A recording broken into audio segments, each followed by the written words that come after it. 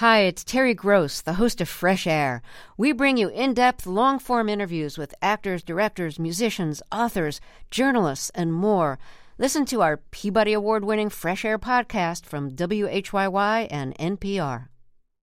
Support for this show comes from Alpine Bank. 50 years young, 20 years green. Proud to support Parched from Colorado Public Radio. Learn more about Alpine Bank's history of community service and its green team at alpinebank.com. Support for Parched comes from the Grand Canyon Trust, dedicated to safeguarding the lands and waters of the Colorado Plateau for future generations since 1985.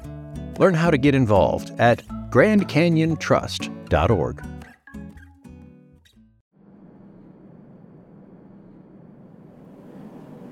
We are about to hit the Mexico-U.S. border, and we are going to go see the end of the Colorado River. And this is my very first time ever leaving the country.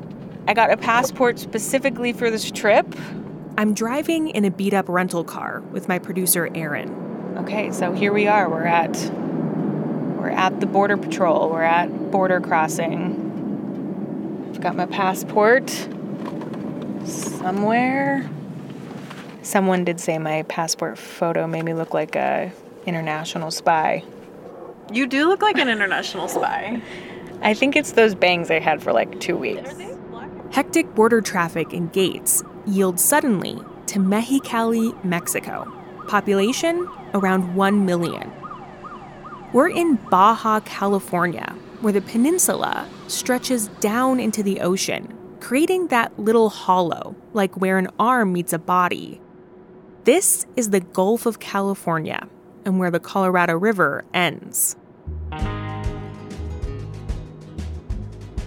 But even though this city relies on Colorado River water, lots of folks here have never seen the river.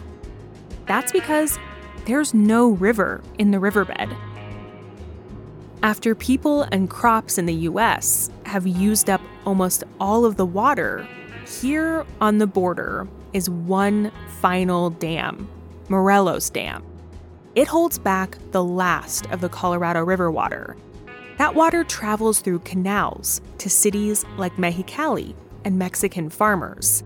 That's really different than what happened for millions of years. The Colorado River used to flow to the ocean freely, but because of all the dams upstream and decades of drought, there's no longer a running Colorado River in Mexico. No river for people to swim in, no river for animals to drink, or native plants to grow from. You're going to hear the people who live here and are working to restore their lost connection to the river.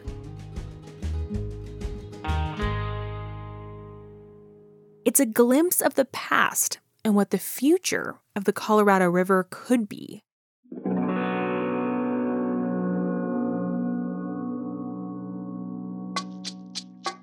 From CPR News, this is the final episode of this season of Parched, a podcast about people who rely on the river that shaped the West and have ideas to save it. I'm Michael Elizabeth Sakis. As we drive south, we see acres of farmland and canals filled with Colorado River water. But everything we're seeing right now used to be this marshy, lush wetland, and there were birds and turtles and large cats like jaguars and a lush green forest where now everything is really dry. The Colorado River created these lost wetlands when fresh river water and salty ocean water collided and spread across almost 2 million acres of dry desert land. This meeting created an explosion of life, where hundreds of different species of birds and fish and other animals could call home, and later, indigenous people called it home too. It was one of the most biologically diverse places on Earth. But now, as we drive south from Mexicali, and pharmacies and factories succumb to acres of farmland, the dust kicks up. It's hard to imagine that old lushness. Right now, we're actually driving towards a place where people are working to try and restore some of the delta by using a lot less water. The place is called Laguna Grande. It's about an hour and a half outside of Mexicali, and we're headed there right now to learn a little bit more about this work. We reach an irrigation ditch filled with water, pulled from behind Morelos Dam, the last dam on the Colorado River. We follow the stretch of blue cutting through green farm fields. Then we turn off on another dirt road. And then suddenly, away from the highway and the city and the farm vehicles, everything gets quiet. Except the trees. We're in a forest of native cottonwoods and willows. Through the trees flows the first natural-looking stream I've seen since we got here. And next to it, looking through the viewfinder of his long-lens camera at a bird, is Francisco Zamora. It's really beautiful. It's a green heron. Did you just take that picture? Wow. Yeah. What a beautiful photo. What a beautiful bird. Tell us again what that is. I think it's a green heron. It seems unremarkable. A birdwatcher snaps a photo by a river. But this moment took a team, lots and lots of work, money, and a vision. None of this, the bird, the tree, the water, was here 15 years ago. This land was barren. What we see here now is not the vast wetlands that once existed, but it's a start. And Francisco, a scientist and nature lover with the Sonoran Institute, has fought for this place to exist. After the 1960s, there just wasn't much water left here. It was all used up or held back behind upstream dams. And each drop of the river that did make it to Mexico had someone's name on it. The environment was an afterthought, and due to dams and drought, the river now almost never finishes its journey, millions of years in the making. But that changed briefly in the 1990s. A series of floods brought the wetlands back to life. This is when Francisco got a peek at a possible future, what a resurrected Colorado River Delta could look like. It was his very first visit. He grabbed a boat and some friends, and they explored the Colorado River Delta. But years of drought had left it overgrown with invasive salt cedar shrubs. That's why we got lost. The main channel kind of disappeared. We had a GPS, but we couldn't get to where we were supposed to go.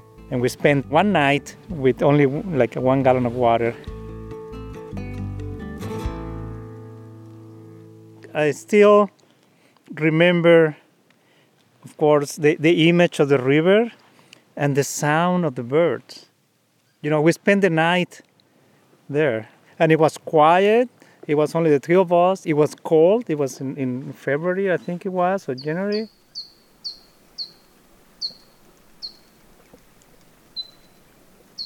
Eventually, Francisco and his friends escaped the maze of swampy wetlands. But the memory of canoeing there, under the stars, is still close to his heart. I keep that image with me all the time. Because, of course, after that, you know, the drought began, 2000, 2001. And I remember telling myself, oh, that's okay. It's going to be maybe a few years, 5 years.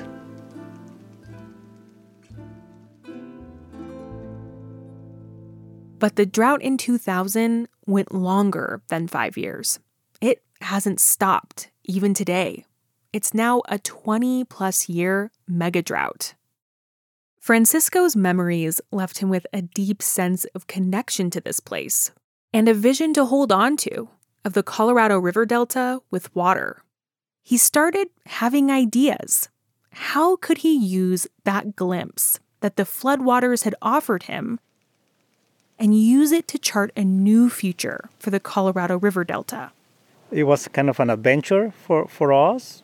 You need that, I think, to kind of mark or change your life.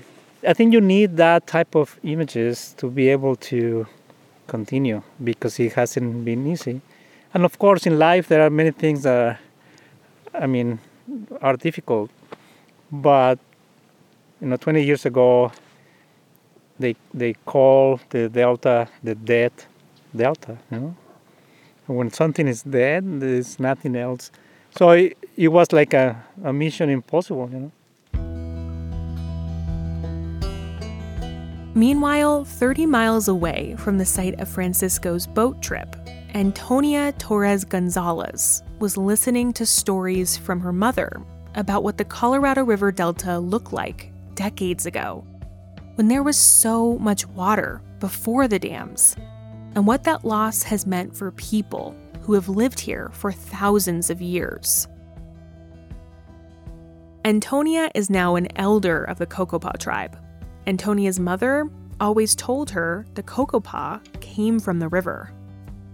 Pues cuando ellos surgieron de abajo del río, se puede decir, de abajo del vientre del río Colorado. Entonces, when they rose from the river, from underneath the belly of the Colorado River, they were twins that used to live in the water. The moment came for them to get out, and they came out. And when they came out, they didn't know what to do. They started to make figures out of the mud. And they made the indigenous tribes that live in Baja California. And one of the tribes was the tribe of the Colorado River, which was us, the Cocopah people. That's how the Cocopah came from the clay of the Colorado River. Que fuimos nosotros los Cucapá. Y así fue como surgieron los Cucapá, del barro del río Colorado.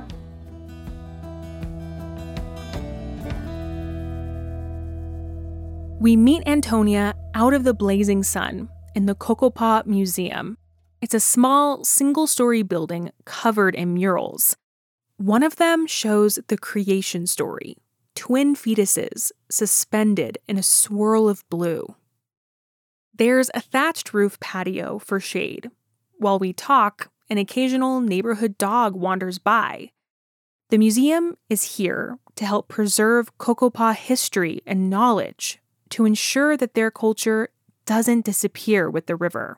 That's Antonia's mission, too. Antonia grew up here in the Colorado River Delta. She remembers when there was water here. Pues es que el río estaba muy profundo, pues mi mamá le tocó ver. The river was very deep. My mom saw the ships that would come in from this side. In one of the curves here, near the house by the hill, there was a little pier where ships would go and drop off goods. Ahí estaba un muelle donde llegaban los barcos a desembarcar la mercancía. Antonia and her mother are skilled at fishing.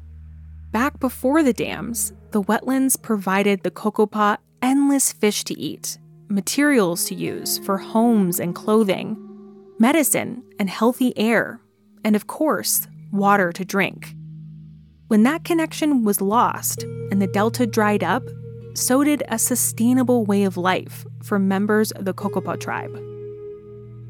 Entonces nos daba todo lo que nosotros necesitábamos como indígenas del río, porque de ahí comíamos. It gave us everything that we needed as indigenous people of the river, because we ate fish, amaranth, and some other things that the river produced to sustain us. And so today, we've also lost our food. Y que hoy en día la hemos perdido también nuestra comida. The Cocopah are known as the river people. But the river was taken from them.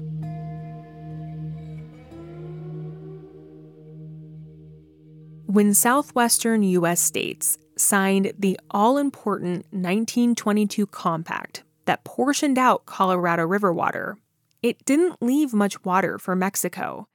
And it certainly didn't leave any water for the environment itself, for places like the Colorado River Delta, or for people like Antonia. So now, Antonia and Francisco have been fighting to give the river itself a voice. When you put people and nature together, it makes the environment, So we are part of the environment. After Francisco got to see the Colorado River Delta filled with water in the late 90s, the drought hit.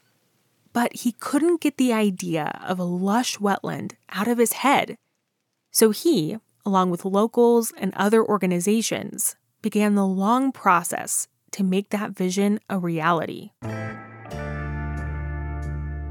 They worked with the Mexican government to secure 1,200 acres of dry earth that was once lush and green. They saw hope in the land. There were still a few native plants growing here, but Francisco needed water. So he and the coalition of organizations worked together to buy water rights off of local farmers, to start regrowing a forest at the end of the Colorado River. We cannot just allow nature to disappear and be indifferent. I will say that to people in not only in the U.S., but also here in Mexicali. We cannot be indifferent to what is happening. We really need to pay attention and be able to find ways to contribute. And we all benefit from that. So Francisco was on his way to creating the lush wetland he knew the Colorado River Delta deserved. When a river reaches the ocean, pollutants flow out of the river basin. The water and soils are richer with nutrients. The whole system is more biodiverse. There are more fish, beavers, otters, and birds. But we, humans, have stopped up the Colorado River. So all that connection was lost. Francisco and Antonia both yearned for the river to meet the sea. That's after the break.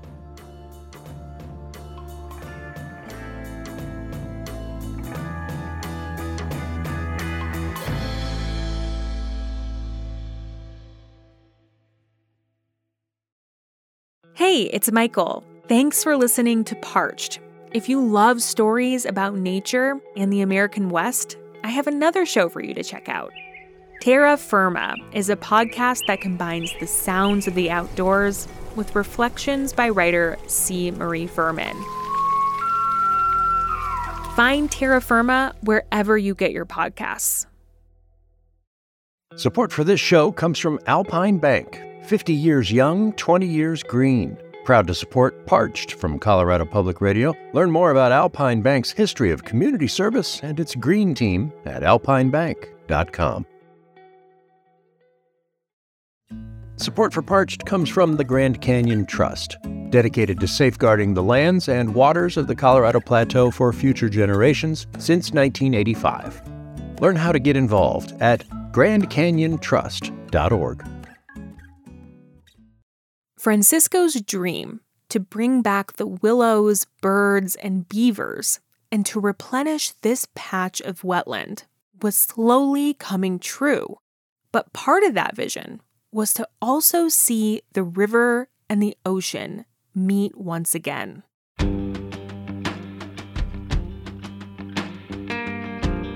To make that happen, Francisco and the coalition of groups he worked with would need a lot more water than what could be bought off local farmers.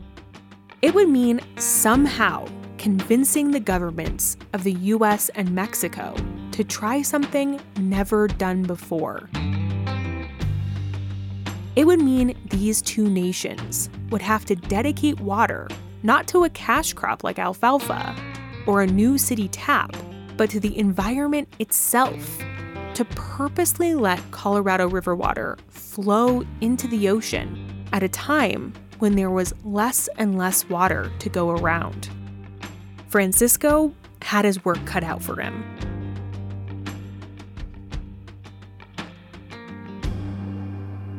On the ground, Francisco wasn't working alone. Celia Alvarado Camacho has spent more than 12 years at the restoration site, carefully planting trees and tending native plants. She's wearing a big hat and sunglasses to avoid the sun's glare, and she's equipped with gardening gloves. She takes me on a walk through the forest of trees that she's helped grow. Celia moved to Mexicali in the 90s. Like a lot of people born after the big reservoirs were built, she had no idea that the Colorado River once flowed freely here, or that the city's bustling streets were once just miles away from a massive wetland that teemed with life. She never got to experience that beauty herself. Solamente oía lo que la gente que vivía aquí comentaba que no que I just heard what people who lived here used to say. They used to say that there was a ton of water flowing. They used to fish a lot. All the people in the community used to fish. There were fish everywhere. It was very pretty. Celia has worked alongside Francisco to bring back some of this past so it can be part of her future. She never got to see how things once were, but because of her efforts, she now has a chance to create her own connection to the Delta. When she first started here, she said the river was almost dead. Empieza allá a cambiar de color ese cuadro opaco que solamente mostraba de ser desértico, ¿no? O sea, seco. Empieza como a resurgir, a revivir, a enverdecer. The picture is starting to change colors. It only looked like a desert. It only looked dry. It's starting to come back to life, to become green again. So from something ugly, now it's turning into a beautiful picture that has a different landscape. It has more life. This is what we're trying to do. We're trying to create more habitat for animals so that wildlife that was at risk of extinction can return. The native fishes that are dying, not only because of natural disasters, but also at the hands of man. What we're trying to do is to recover what the river was before. After 13 years, this picture that I can paint now, it has more life, more color. Ya ese cuadro ya tiene más vida, más color. We jump in a truck to see where some newly planted trees are being irrigated with Colorado River water. Celia has helped plant tens of thousands of native willows, mesquite, and cottonwoods. She says she's used to heavy labor and that she likes to work in nature. Herramientas sabíamos usarlas, porque aquí para eso se utilizan palas, talachos, machetes y todo eso, que uno, en mi caso, yo ya estaba acostumbrada a manejar. We've used these tools. We're using machetes, shovels, all these things I was already used to using at my house. And because of the lack of work here in the valley, when I started working, work was scarce. And so for me, I saw it as a great opportunity to have an income for my family. But even apart from that, I started falling in love with the work and with the results we're seeing now.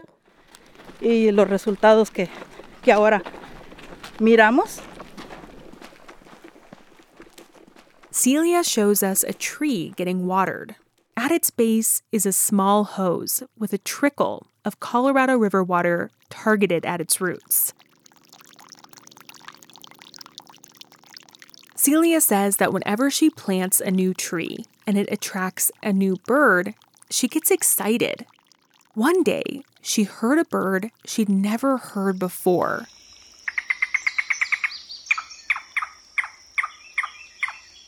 A yellow-billed cuckoo.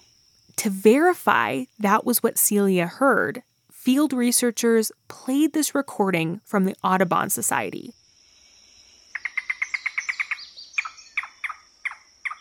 And a real-life yellow-billed cuckoo responded. It was confirmed. The bird had returned to the wetlands. It's an example of how the water and trees are inviting back long-lost native species.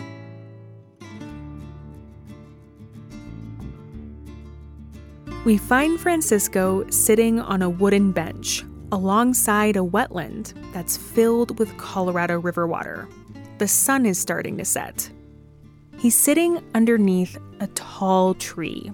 The beautiful golden hour light is hitting its leaves as they blow in the wind. Let's listen to the sound.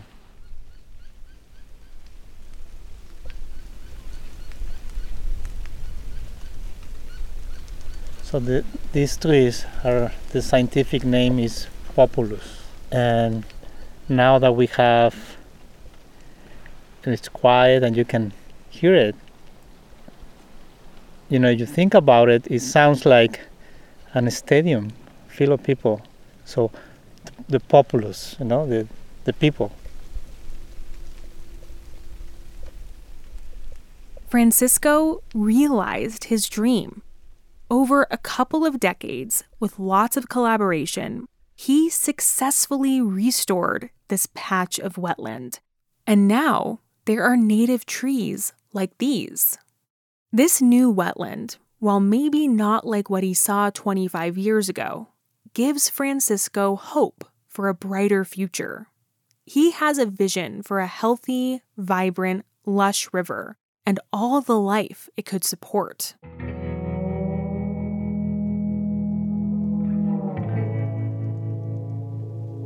We understand, the limitations of water and resources.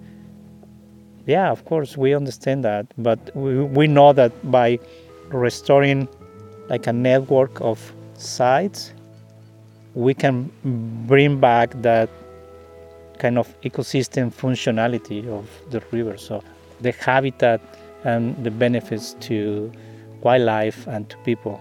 This particular site that what you see here, we're going to bring people from the local communities to experiences. And people from Mexicali and from the U.S., from Arizona, California, Colorado, from everywhere.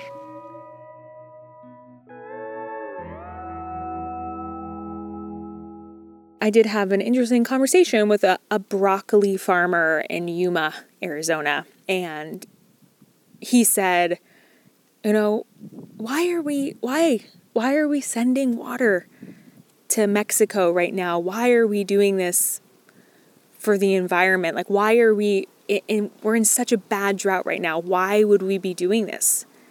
What is your response to that? Okay, I will think before I act and then pray before I think, right? Certainly, it's a good question.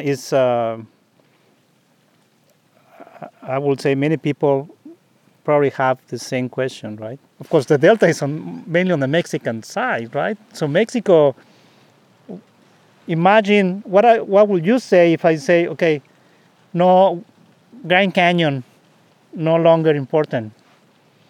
Do you think the U.S. will say, oh, yeah?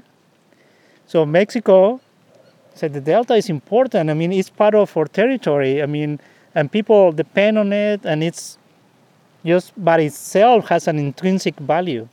And the long-term vision is to restore pockets of these lost wetlands on small amounts of Colorado River water to create a migration corridor for birds and other native wildlife, and for people like Francisco to have a place to reconnect to what was once almost totally lost. You can walk a few hours and the only thing you will see is cottonwood and willow trees. And I think that's how it used to be. Now, when you see also the water here, that's how it was. I get the feeling that the birds are happy here.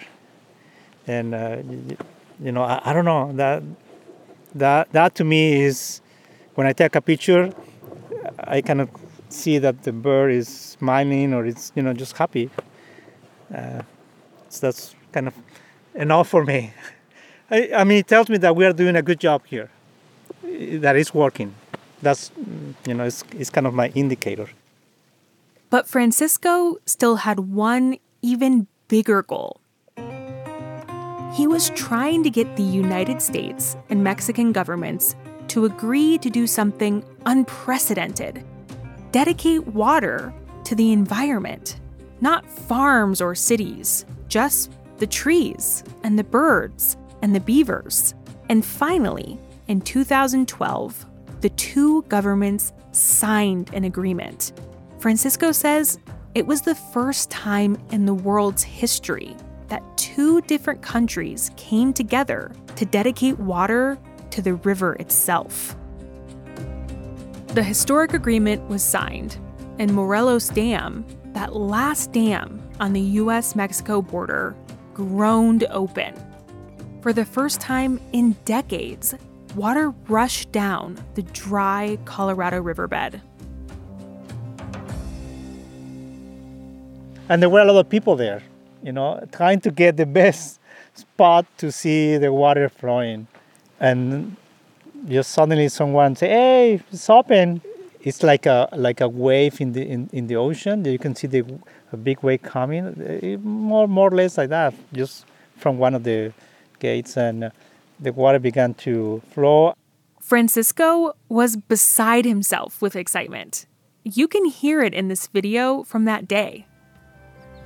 Most of the time, the riverbed is dry, but as you can see now, there is water coming in the river, and the water attracts people from the local communities here. So that's why this area is very important, because people get connected again with the river. Kids especially, they haven't seen the water here, so this might be the first time for them to see water here in the river. Someone asked me, "Do you remember what you said?" I said, "No, I don't remember." I think he said, "Oh, you were saying water, water." And of course, then we have a video. And yes, I was saying, "Hey, water," because water was coming pretty close to where we were. So we began the celebration. We have a bottle of, I don't know if it was champagne or something. And then I remember when the water was really flowing to the main channel, I had my little camera. So I almost kind of went down on the ground and touched the water and got a video of water flowing. And eventually, that water, it started flowing all the way to the ocean. And it happened again and again.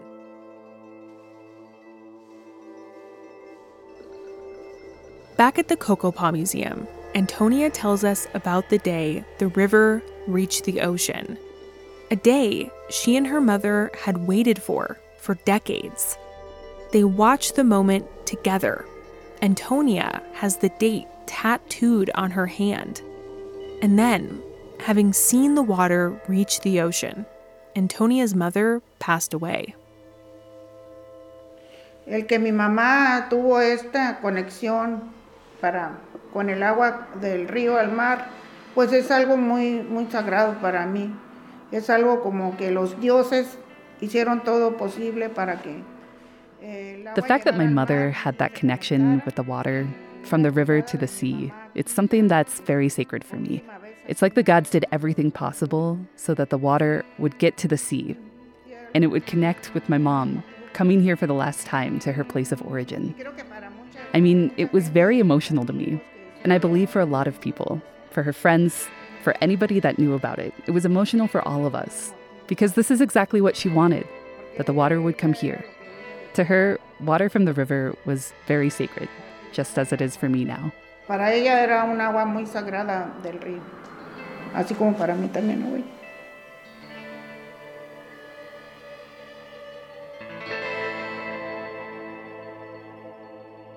But what Antonia and her mother wanted most of all was for the water to come to their community, to fill the dry riverbed near the museum, so people could fish and swim once more. But it never reached them. ¿Qué seremos nosotros que no nos pertenece el agua? Who are we to not deserve the water? We do deserve the water, because from ancestral times, this was our river and the other tribes that come from the Colorado. What I would ask is that they wouldn't take our water. And hopefully in the future, the water that they have been sending to the side of the Colorado River here in Mexico would actually make it all the way to our river here.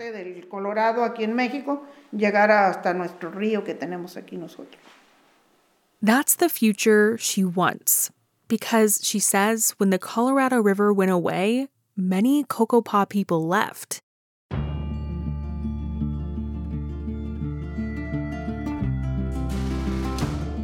She wants them to have something to return to, so her culture and community can thrive again through the reconnection of the river with the ocean. She wants water to reach her community so they can reforest their land.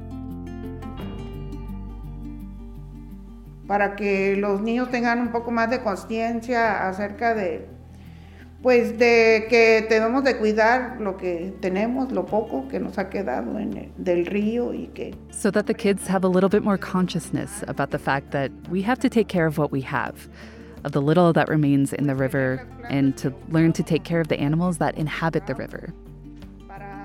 And to learn also to take care of the plants that we have, and continue to rescue our ancestral practices that have survived. I am a traditional cook, and I want to be able to save this part of our ancestral cooking. Yo soy cocinero tradicional y quiero rescatar esta parte de la cocina tradicional de nosotros. Antonia says when the river itself dies, so does culture, so do ways of life, so do people. That's why the river itself deserves respect. If the health of the Colorado River is an afterthought, everything that depends on it is in jeopardy. El río es la mamá o el papá de uno, entonces que debemos respetar. The river is our mother, the river is our father, and we have to respect and love it. For her and Francisco, the moments the Colorado River reaches the ocean are symbolic, a vision brought to life of the way things could be. Francisco tells me and my producer Aaron that he got to see the moment from the air. I was kind of telling, hey, I was kind of screaming inside the airplane. And I wanted to scream even more and kind of, show them, hey, that's a connection, Sometimes, the language sometimes becomes a barrier because English is not my first language. But I think just the expression and the excitement, I think it's it tells you more, than the actual words that you can say at that time. Why were you so excited in that moment? I really wanted to kind of prove myself and prove that it could be done, that you could put water in the river and at least, even if it is for one day or a few days, reconnect that with the sea. And it's not that we're going to restore that connection every day. No, not necessarily, but you start thinking, well, what is feasible to do and how we can accomplish that. So it was proof to me that I wasn't that crazy when I was, thinking about that, and that, provided a lot of hope for the future.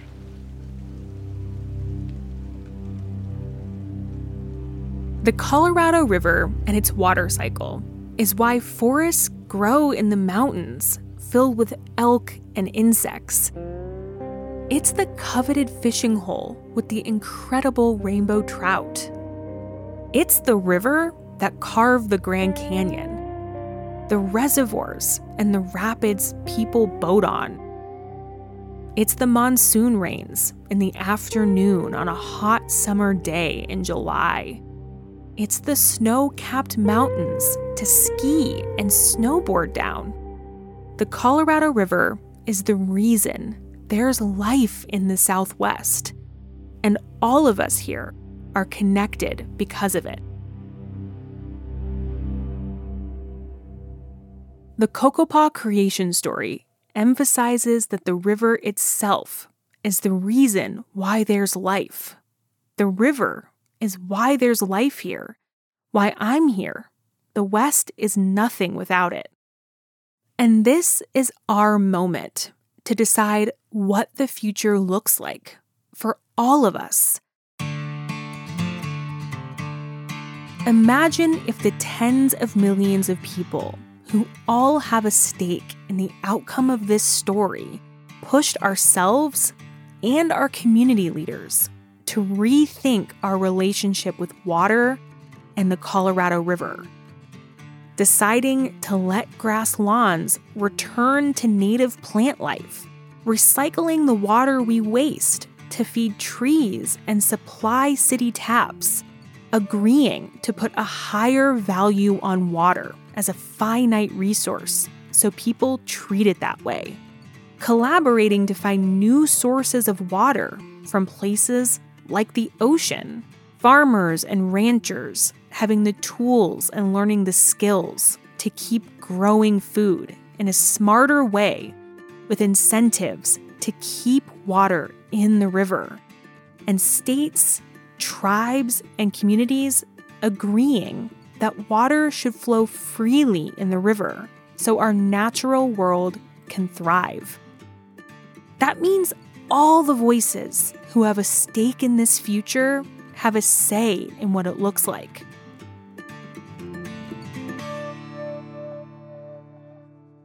But all of that requires the same spirit that Francisco and his collaborators brought to the Colorado River Delta, where the ocean and the river meet.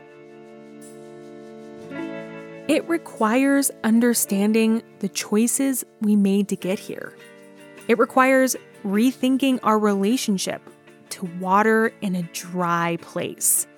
It requires enthusiastic collaboration. And maybe, most of all, it requires hope. Hope is essential. The climate is changing, but so can we. This forest of tens of thousands of willows and cottonwoods, planted by people, one by one, where a river once flowed, shows us it's possible.